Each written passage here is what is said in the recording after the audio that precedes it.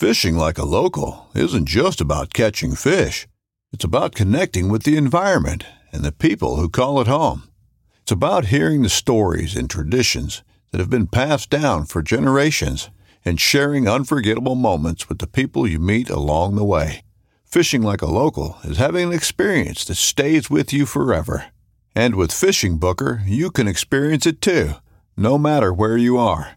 Discover your next adventure on Fishing Booker. This upcoming concert season will be all about the boots, and Tecovas is your stop for the best in Western style. Tecovas has seasonal and limited edition offerings this spring and summer, including men's and women's boots, apparel, hats, bags, and more. All Tecovas boots are made by hand in a time-honored tradition with timeless styles that are always on trend. And Tecovas has first wear comfort with little to no break-in period. It's hard to find this level of comfort paired with this level of style. Stop by your local Tecovas store, have a complimentary drink or two, that's WCB style, and shop new styles. The smell of fresh leather and friendly staff are at your service. Many stores even have leather custom branding to make your boots truly personalized. And with regular live music and events, there's no in-store experience like it. If you can't make it into a store, just visit tecovas.com. That's TECOVAS.com. They offer free shipping on all boots, as well as free returns and exchanges, and ship right to your door. Go to tecovas.com and find your new favorite pair of boots today.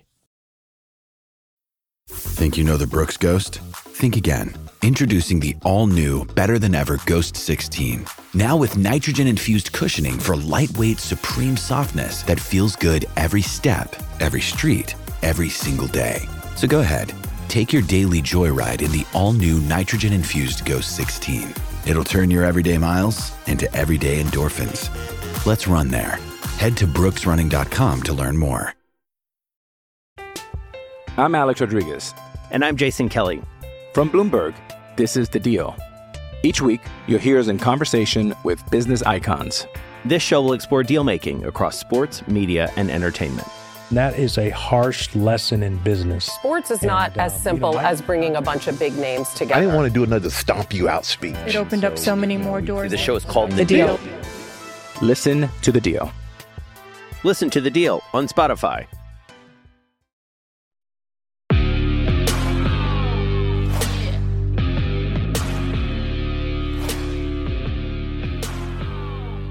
Hey everybody, welcome back to another episode of the Bowhunter Chronicles podcast, brought to you by Huntworth. Huntworth bringing you quality hunting clothing in packs at a price you deserve. Check them out at huntworthgear.com. If you go to huntworthgear.com, now they have a system builder. So you click on that system builder. It's got early whitetail, early elk, mule deer, late whitetail, late elk, late season, spring turkey. You click on one of those and it basically shows you what their recommendations are for each of those seasons, what gear it offers. I just found out about that at the Mobile Hunters Expo. Nate Sellers, you may know him as Average Jack Archery on YouTube. He's taken over some of the stuff over there with Huntworth, and big things coming down the pike for Huntworth. Really looking forward to working with Nate. Had some great conversations and love the direction that things are going over there. And I don't believe it's out yet on the website, but really excited, like I said before, about that Grayling hoodie. That's basically the Sheldon hoodie with heat boost fibers woven in there. Really looking forward to getting my hands on one of those and checking it out. But yeah, go to huntworthgear.com, check out that system builder, and kind of see what tickles your fancy. This podcast was recorded, with a couple of our sponsors, happen to be the same guys at the Mobile Hunters Expo. Those guys are great to us wherever we go, whether it's PA or shoots like this, TAC, all that stuff. Really happy to sit down with Brandon, Brian, and Steve. Brandon was actually, we just kind of left him hanging. He had to still work the booth while we recorded this, so sorry, Brandon. But yeah, just kind of go through the evolution of the Zingers, kind of like where they're at right now, and then talk about the arrows and kind of like the price breakdown, what the idea is behind it, and all that. You're used to these really super long podcasts, and this is kind of a shorter one because the guys did have to get back and get to work. But man, everybody that we got to see at the Mobile Hunters Expo, any of the companies, we made some new friends. Timberwolf Supply, check those guys out. They've got like a mushroom energy drink thing, which that's not my cup of tea. Normally I don't eat mushrooms. It's way outside of my comfort zone. But I may have been a little bit hungover after a podcast we did with the fall, and rumor has it it's never going to see the light of day. It was like 3 hours. So if you listen to the fall podcast, and even if you don't, go check them out.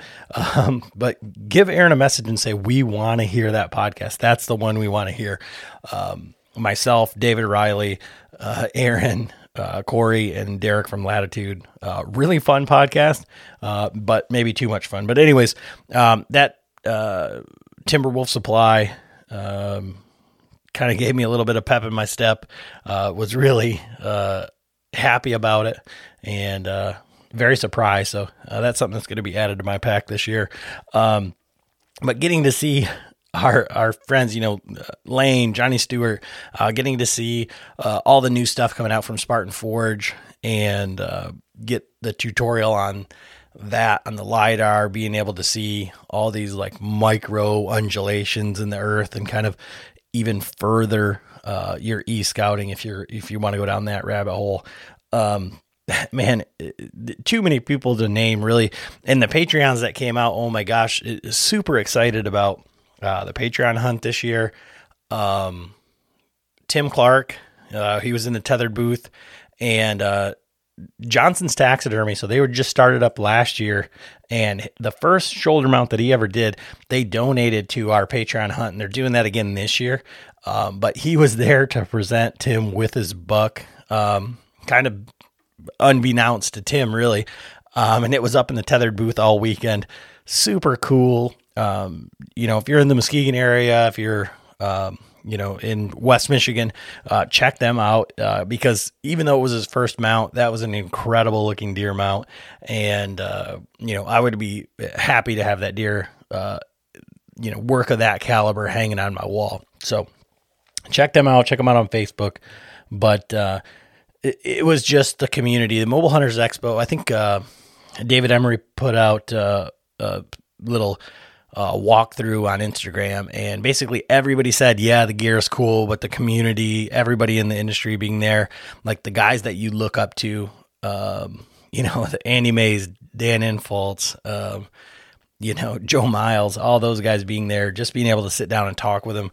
And then, friends that you see only at stuff like this. So, past guests like Josh Arbogast and William Ritchie, sitting down with those guys, and, Genesis 3D, everybody that was in the Genesis 3D booth with Austin, just an amazing event. So next year, if it comes anywhere remotely close to you, got to check that out. I may do a podcast recap on it because it was just really, really cool.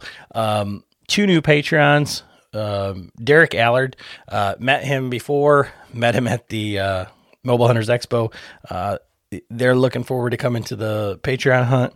And then Mark Lamson, I think Mark maybe was a Patreon before, because the name sounds super familiar. I'll have to look that up. But Mark Lamson and Derek, welcome. I'll get you hooked up with the Marco Polo group and the Patreon hunt group. We're going to be doing a Zoom meeting here real quick.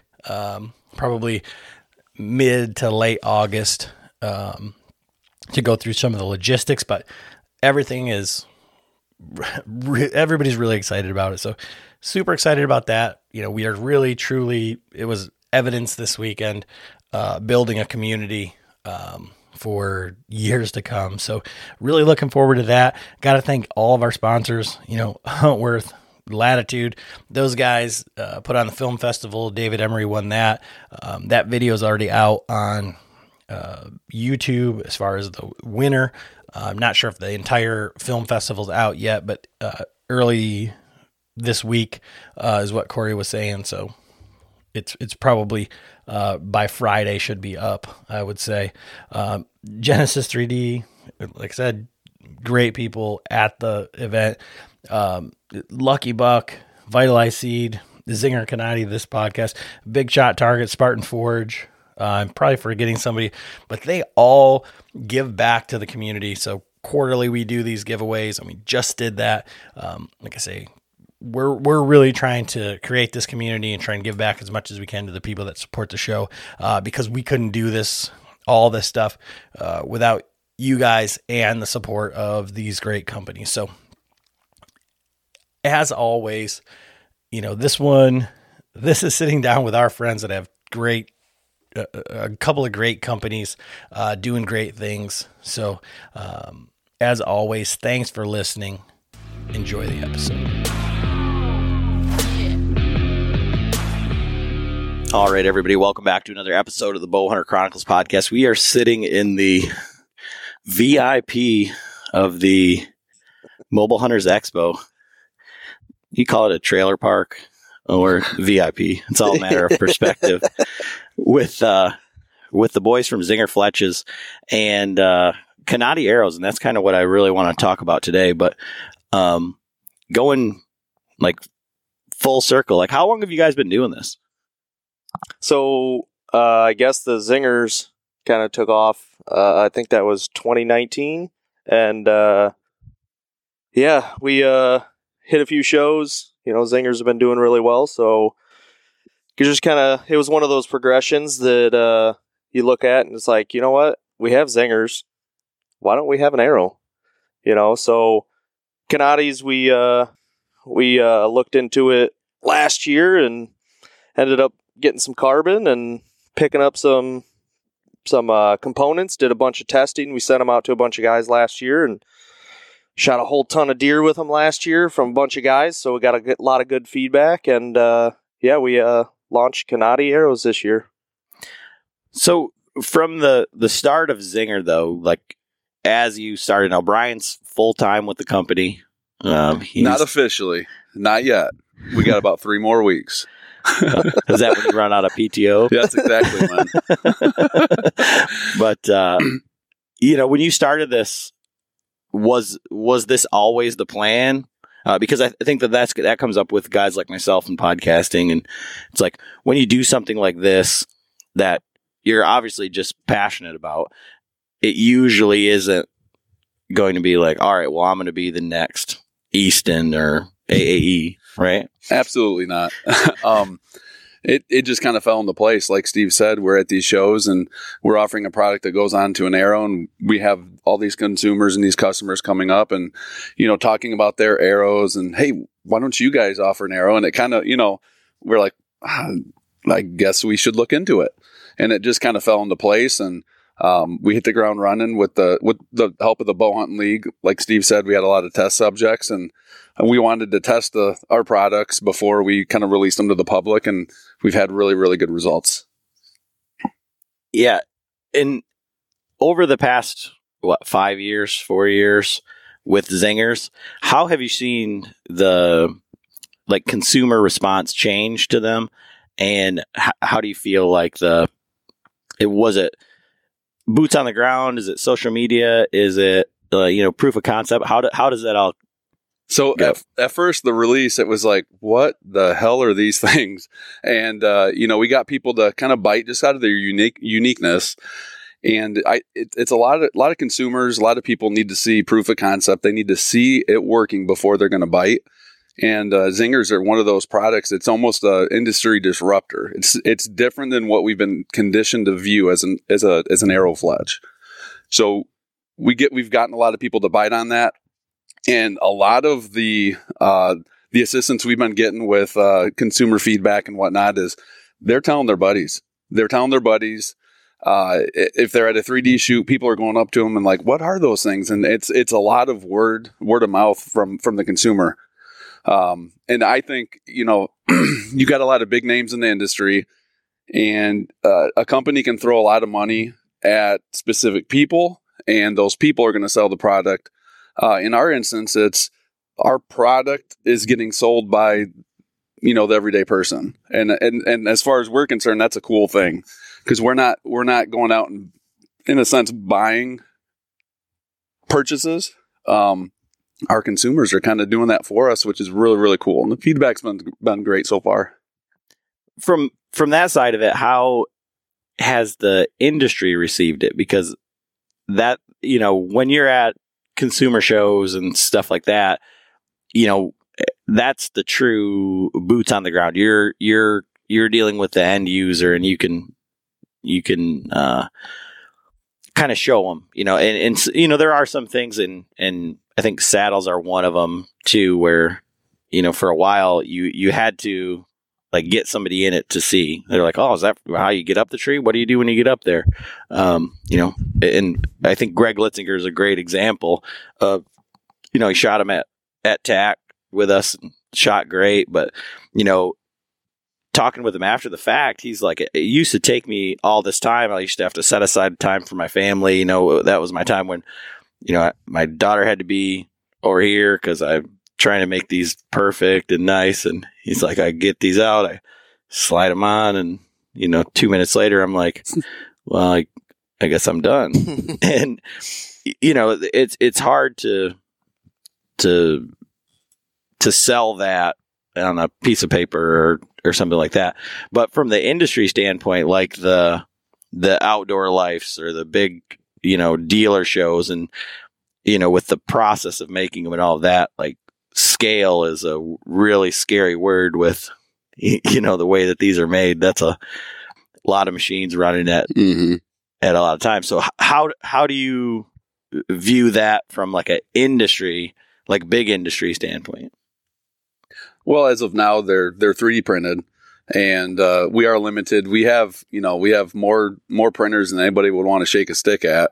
But just the maintenance aspect of them, and at this point, it's doing the job just fine.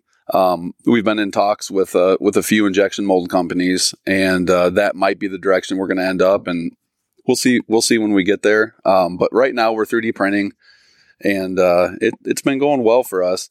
But as you were saying before, when you're at these shows, a lot of people are looking at them. They're so unique. And just people from the industry, it's hard for them to decipher when they go to some of these shows, what's a gimmick and what's an actual product that's going to get the job done. And we've heard that from a number of guys that kind of have seen this over the last couple of years at these shows. And we had another group come over, and they're like, man, I've waited so long. I just didn't know, but I've heard nothing but good things about Zingers, and we got to give them a try now. So it's almost kind of what you were saying. It's the proof's in the pudding. It's almost like somebody has to see them work or try them themselves just to kind of buy in, because they are such a unique product. So, like on that note, if you, even in like this building, but if you go to any mobile hunter show, or if you type in, let's just say, hunting bow hook, you're going to have a half a dozen companies easy that make hunting 3D printed bow hooks. So is there any, I don't want to say like competition, because it's like, oh no, we were first, we're the best. Obviously, I know how Steve reacts to these kind of things. But has anybody like kind of delved into that? I'm Alex Rodriguez. And I'm Jason Kelly. From Bloomberg, this is The Deal. Each week, you'll hear us in conversation with business icons. This show will explore deal-making across sports, media, and entertainment. That is a harsh lesson in business. Sports is not as simple as bringing a bunch of big names together. I didn't want to do another stomp you out speech. It opened up so many more doors. The show is called The Deal. Listen to The Deal. Listen to The Deal on Spotify.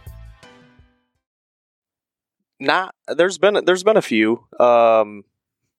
Another instance where somebody 3D printed some Fletches. Like I've had guys at a show where we were in Iowa, had a guy come up and he's like, man, these are awesome. And I was like, oh man, appreciate it, and he's like, I 3D print my own as well.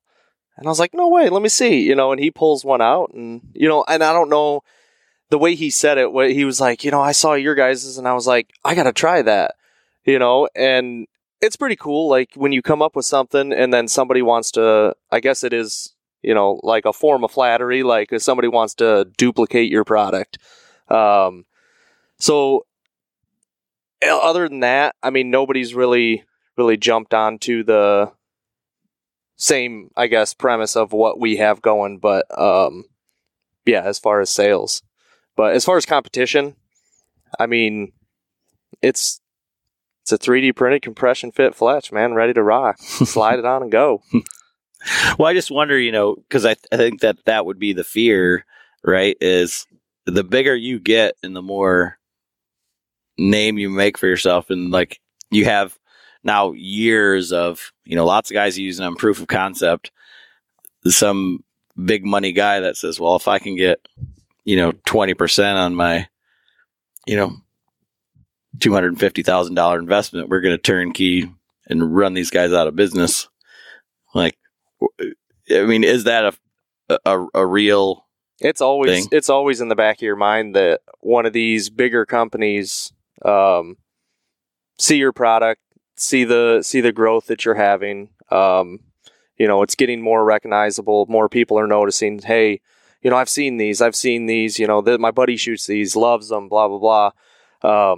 But yeah, it is in the back of your mind that a big company may come and try to replicate or come up with something pretty similar. And that's why we went through the patent process, and hopefully we got some stuff on lockdown. So Well, you see it with any industry. I mean, just what you were saying before, the 3D printed bow hangers, and there's a lot of companies coming up through that.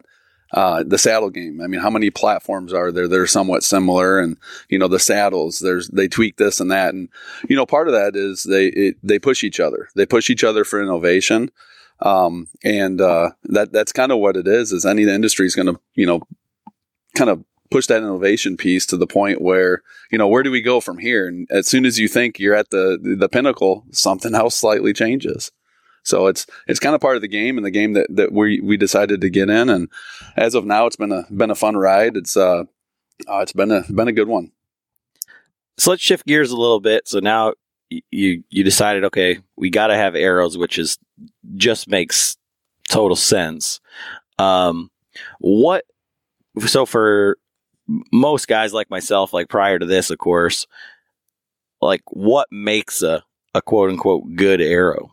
Like why are, the deer crossing arrows $50 in there, and then in Easton Axis is, $120 a bear shaft dozen, and gold tip hunters, they're somewhere in the middle, and those are good arrow. Black Eagles are, all this, and what does straightness mean to a guy that can hit a pie plate, right? Mm-hmm. So what does it matter?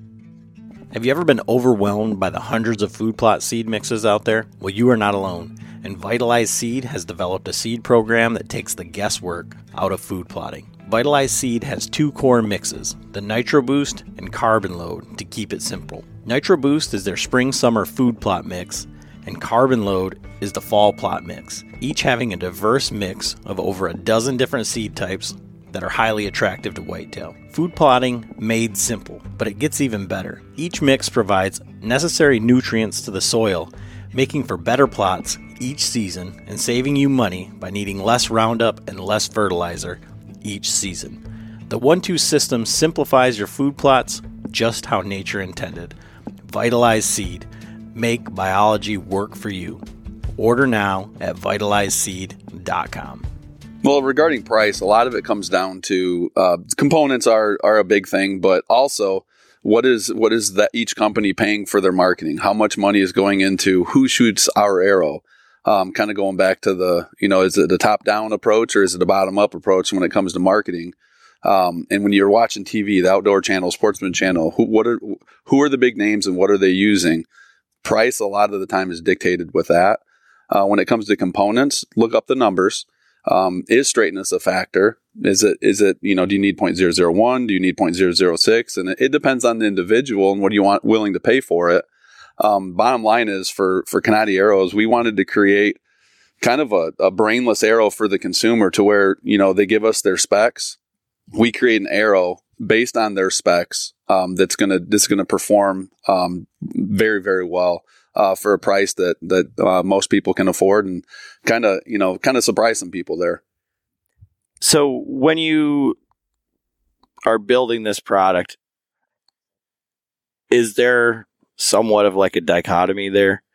Like with the components and how your straightness is, and I'm watching Brian, spine align these arrows when he's building them, all this stuff.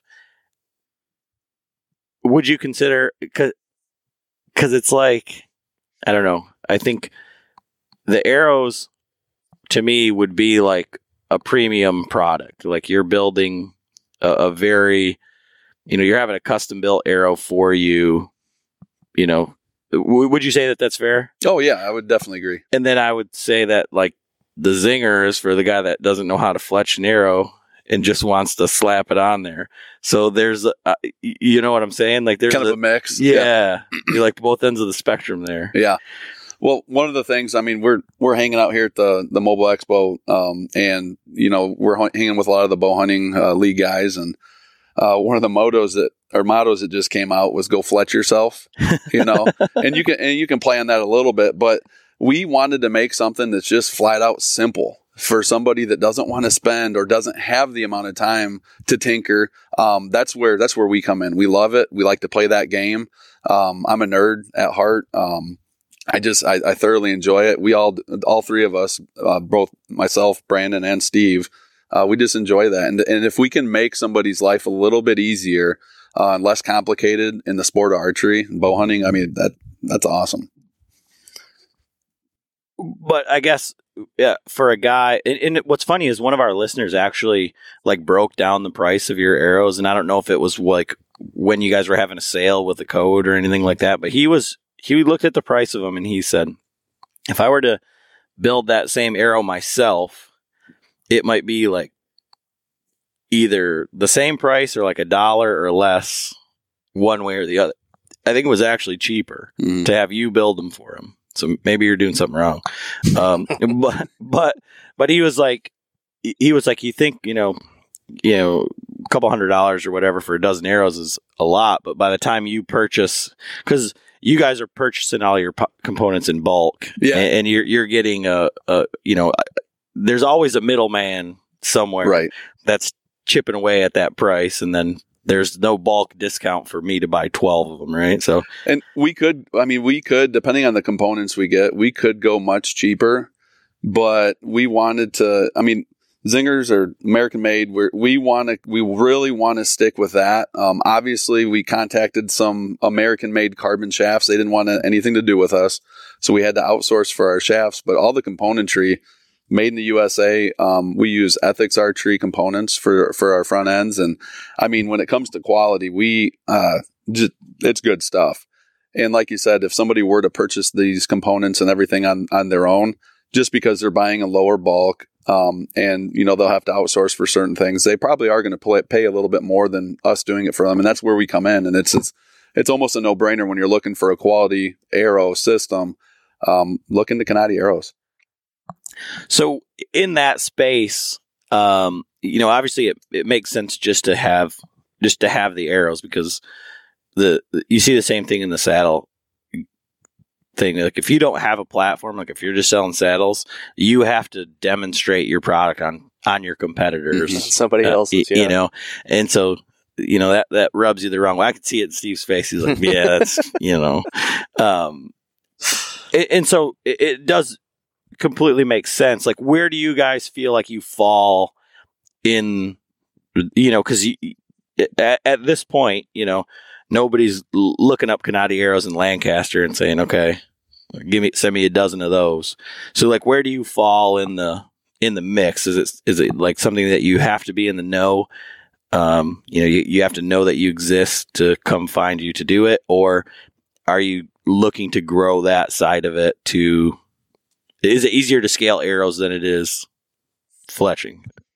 I think with the arrow side of it, it was one like you had said, it's one of those things like it just made sense. Kind of have the zingers, have an arrow.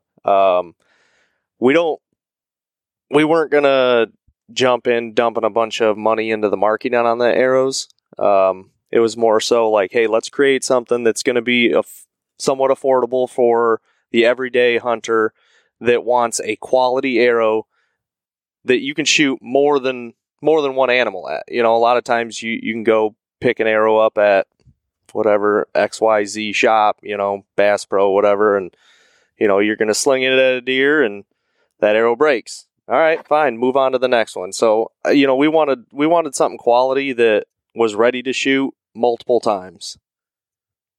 Yeah, I mean, I feel like where I come into all of this is that I get to shoot all this stuff and I get to break all of it, and I do that. And then I tell Steve, he's like, "There's no torture tested." Send it to Adam. There's no way you did that. And I'm like, "Oh yeah, I did. I'll send you the pictures."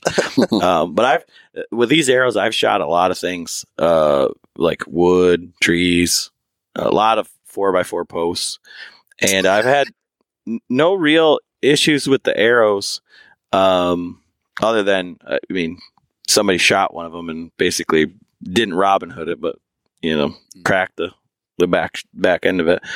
But they're durable, like that outsert system. I'm really, really impressed with them, and the fact that I shoot a lot and with a lot of different people, and I shoot poorly. Like Brian had Brent come over and say, I saw Adam shoot a lot of bad things with them, and he just kept shooting them, and they held up. So, yeah, as far as like size of the company, where we want to see ourselves, it that really wasn't an I guess in the back of our minds, it was just, hey, let's create something and not try to define ourselves or put us in a space of, hey, we are a high end custom arrow. It's let's pump out some affordable arrows that guys can go kill some stuff with. Well, I think in that like sentence, affordable is relative. Yeah. So like, well, do I really need like stainless steel insert outsert system? Like, do I really need this? Can I build them myself? Well, I can get these arrows for a quarter of the price. And like I said, the time, like seeing Brian build them, like and making it dummy proof, really. I think that there's a bunch of value in that, but I also think, like I said, it's a premium product from, like, don't take offense to this, but like the least likely of sources. Like, well, you're talking to a teacher, a liquor salesman, and an HVAC technician. I mean, come on, what can you expect from us? But that's what I see is like I look at a Zinger for the everyman, right? Like where you can order any arrow shaft that you want. If you're a budget guy, you're like, okay, well, I can get these arrow shafts for cheap with the components and they fit my size. And then I can literally break these arrows, remove my fletchings, and put them on another arrow. And if you were like the cheapest of cheap guy, like that's the perfect thing. And there's the lifetime warranty. So like I could buy a dozen Fletches and use them in perpetuity. Mm-hmm. Yeah, pick any brand arrow, and if you want to, as long as they don't discontinue that arrow, you can keep running them Zingers from one set to another as long as you don't lose them. And then the other side is you've got like super straight, spine tested, spine aligned arrows built for you, and you can still reuse your fletchings. So yeah, and the Zingers. Indexing to your broadhead, tuning your broadhead. I mean, the Zingers make that process a whole lot easier. Tuning it to your bow, you could pop them off, you can bare shaft, do all that. It just makes the whole process easier. More time with your family, if you're into that. So, from all of this, the from the arrow side of it, like, how is that going based on like what you had expected? Feedback's been great. It's time consuming, like you witnessed, just to build a dozen arrows and kind of work through it. But at the end of the day, what we want to give our consumer is we want to give them a product that they don't have to worry about when they're making that shot. When everything comes down to that moment, they're not concerned about, is it going to hold up? Is it going to fly straight? And kind of previous to what you were saying before is, yeah, Zinger's kind of like an everyday, person product that anybody can use, simple, affordable.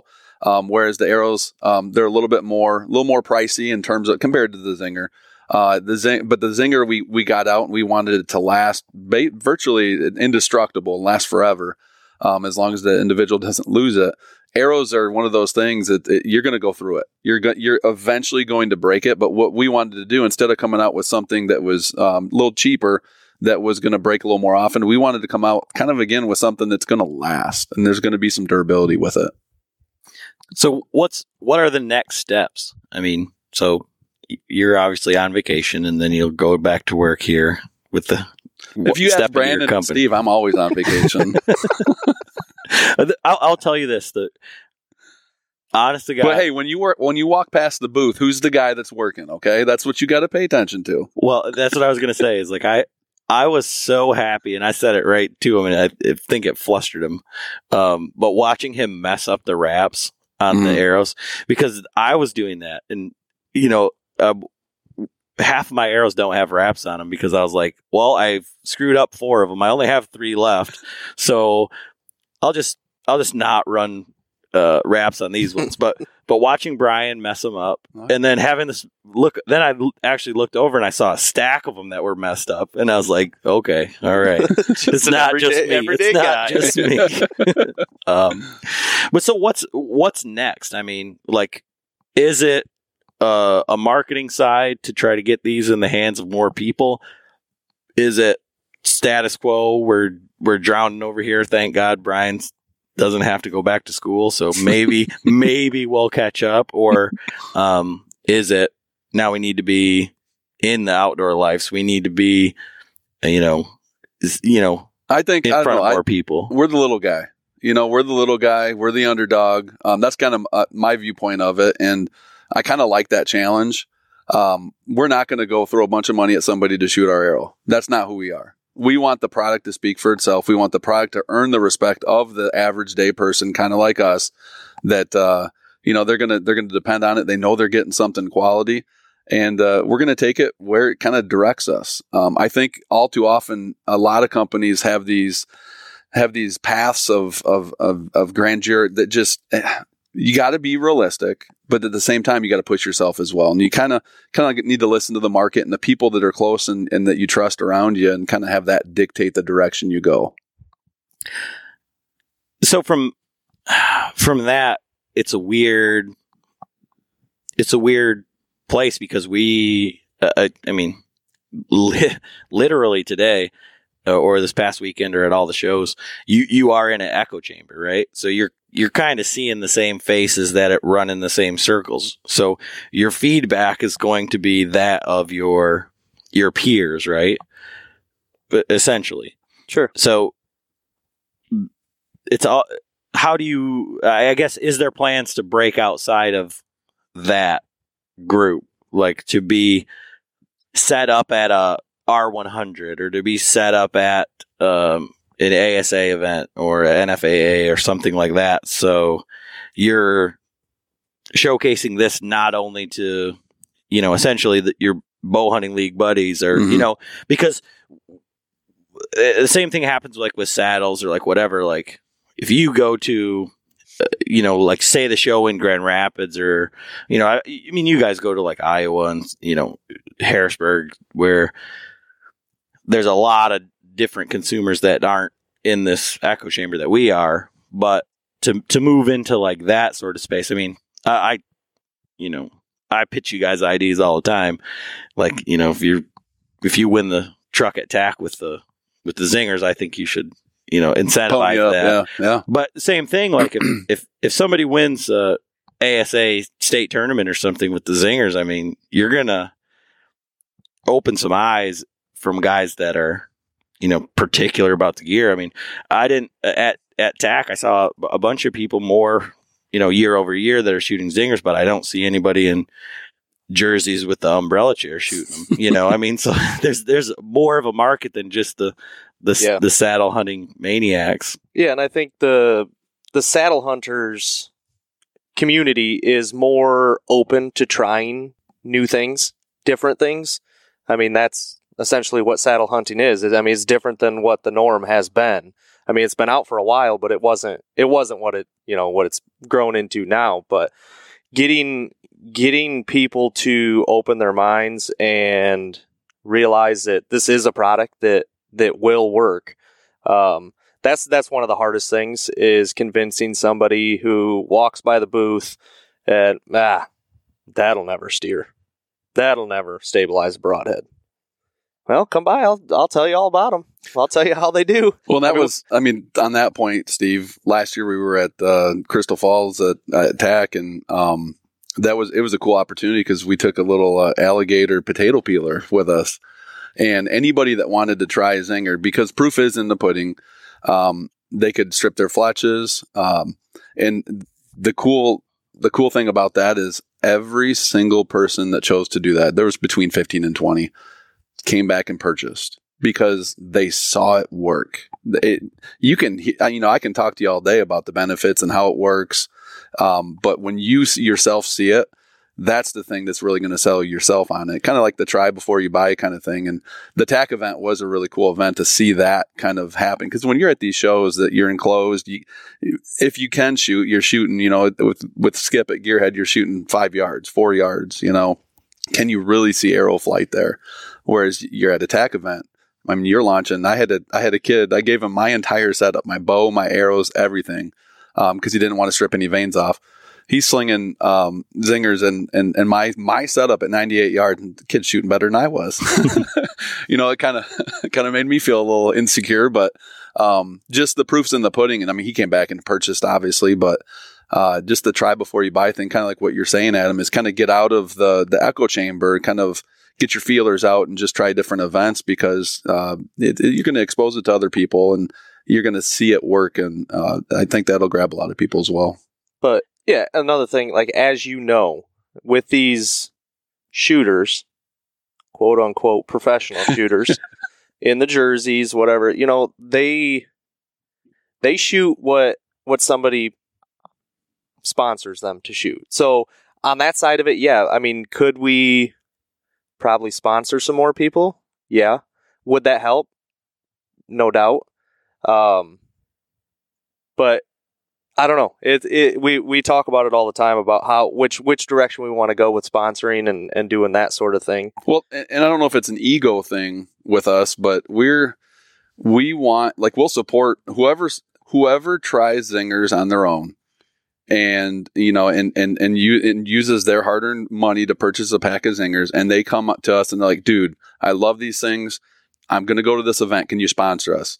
We're all on board, but it's just something in us, and maybe it's wrong. Maybe those that are listening right now that are in marketing or business, you're like, you listen to me, and maybe it's wrong. We don't want to pay somebody to say something good about our product. We want the product to speak for itself. And maybe that's the hill that we're going to die on, or that's the hill that we're going to just build on.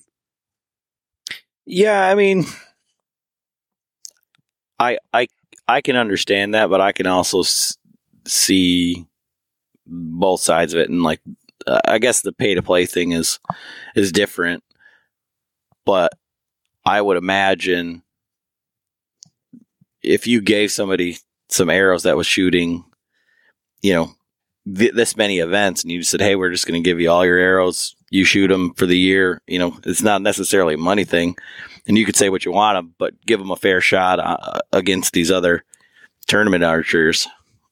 Like I said, I feel like you would open more eyes, just like at TAC, right? Well, and one guy that we've been fairly generous with, and he's overly thankful, and he's just a solid dude, is TJ Merritt.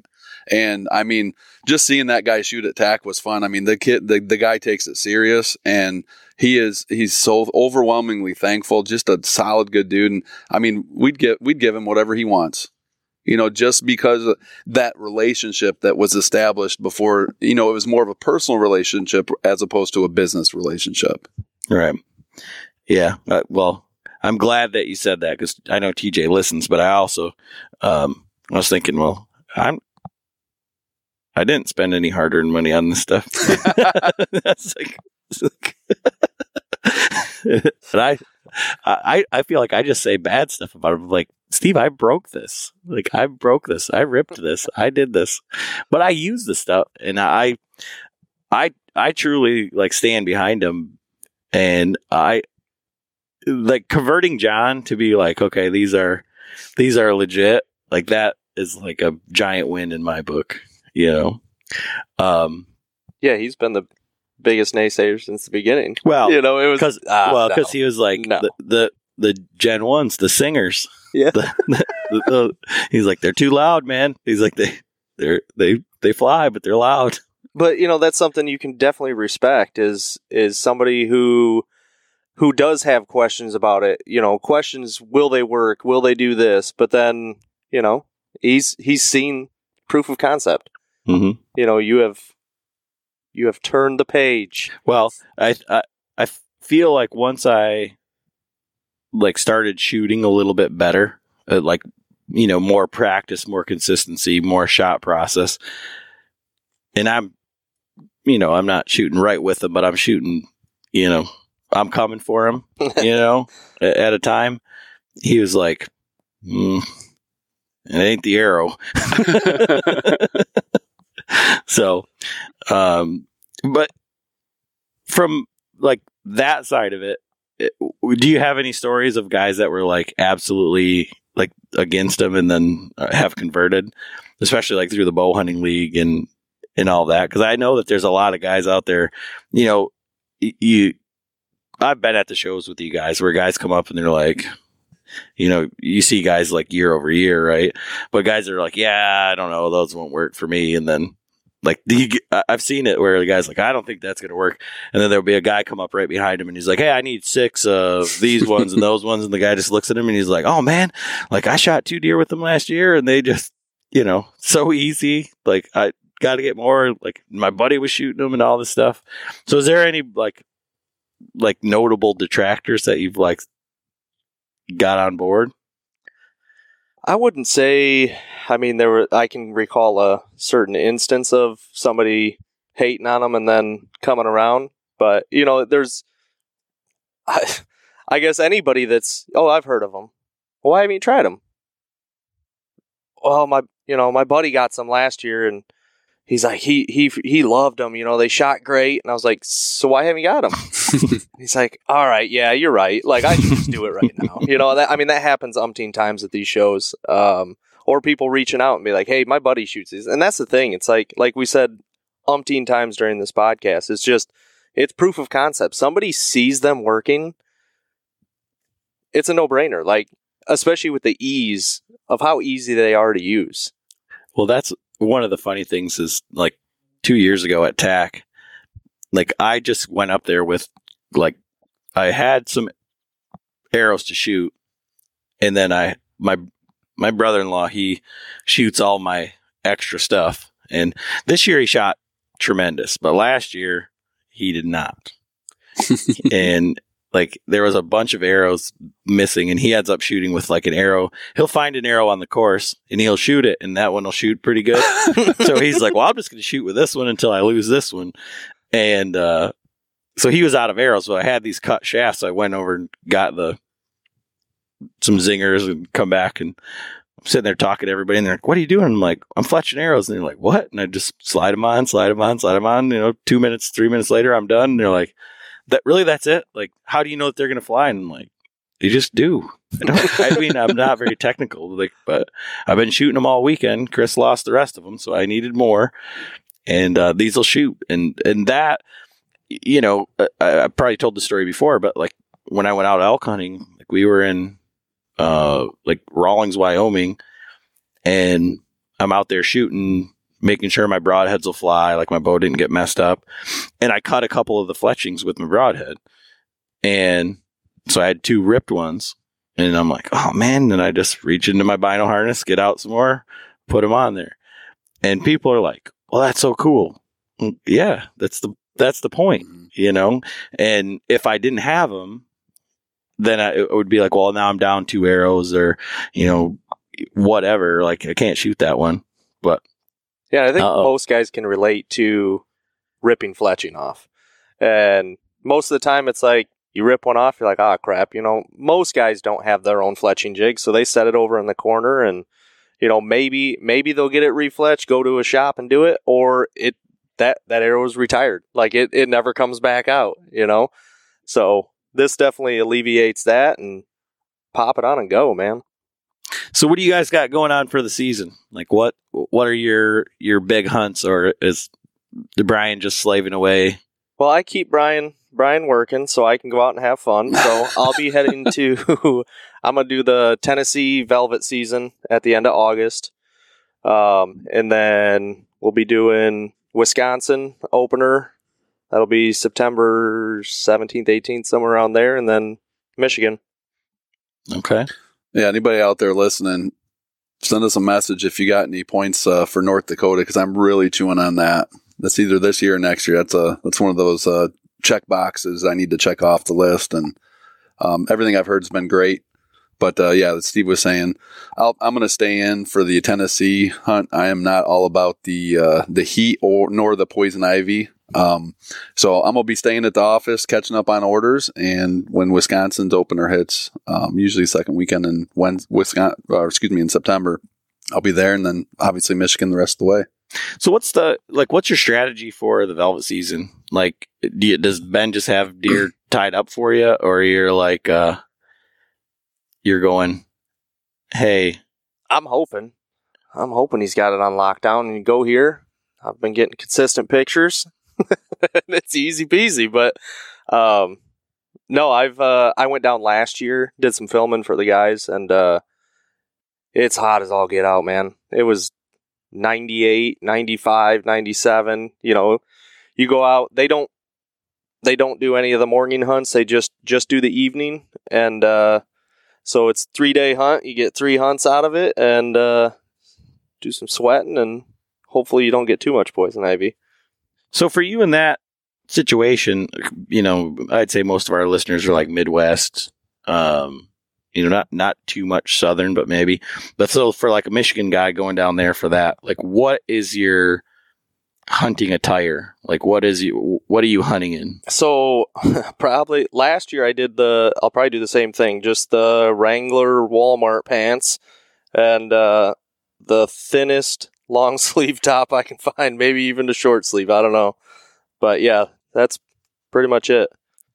I mean, I love like the challenge and trying something new, but that seems miserable. I think I'm like with Brian on that. Like, I don't know. It would be fun, and I'm not saying that I wouldn't go down there given the opportunity. So if somebody's looking, they're like, hey, I got some private down here. Anybody's interested, I'm willing. But at the same time, it's like, you know, that I would always rather be colder. Like I'd rather be freezing to death than hot, because I can only take off so many clothes until I'm naked and sweating still. Tarzan. And then, you know, I can get warmed up, but cooling off. And man, I was talking to the Latitude guys, and they were talking about that, like Nebraska, North Dakota, those early season hunts. And they're like, in the tent it was 98 degrees, and we were like cooking, like literally slow cooking, like trying to take a nap. And it's the most miserable thing ever. And I'm like, I don't know. I don't know about that. Like as kids in Michigan or whatever, you've been camping in like those dusty, humid, like just sitting there, like sweating. And like, you know, when I was in Africa, it was similar before like the weather switched, because then there was no breeze. So it would be like 100, 110, and you're just like sitting there watching sweat come out of your pores. And it's like, this sucks. And then it got hotter, but at least there was a breeze. I don't know about hunting in that. Like I'm all for like embracing the suck, but that's just a different level of sucking. Dude, I really want a velvet buck. So Okay, what's your standard? I mean, this Velvet 4-point comes out and it's 92 degrees. And you're like, dude, I'm out of here. Like, no, I'm gonna try to put a self-imposed 120 or higher. So we'll see. You know, my eyes get real big when that deer come in, and sometimes they don't always reach that minimum. Now, are you measuring from the outside of the velvet, or yeah, it's a loose tape. It's very loose tape. All right, well, awesome, guys. I appreciate taking the time. Let's get you back in there and slinging some zingers. Yes, sir. Unless we Brian appreciate it, man. Go in the trailer and Fletch himself. You go Fletch yourself, Adam. Hey, thanks a lot, Adam, for having us on. Yeah, no problem. Thanks, guys. Yep, bye.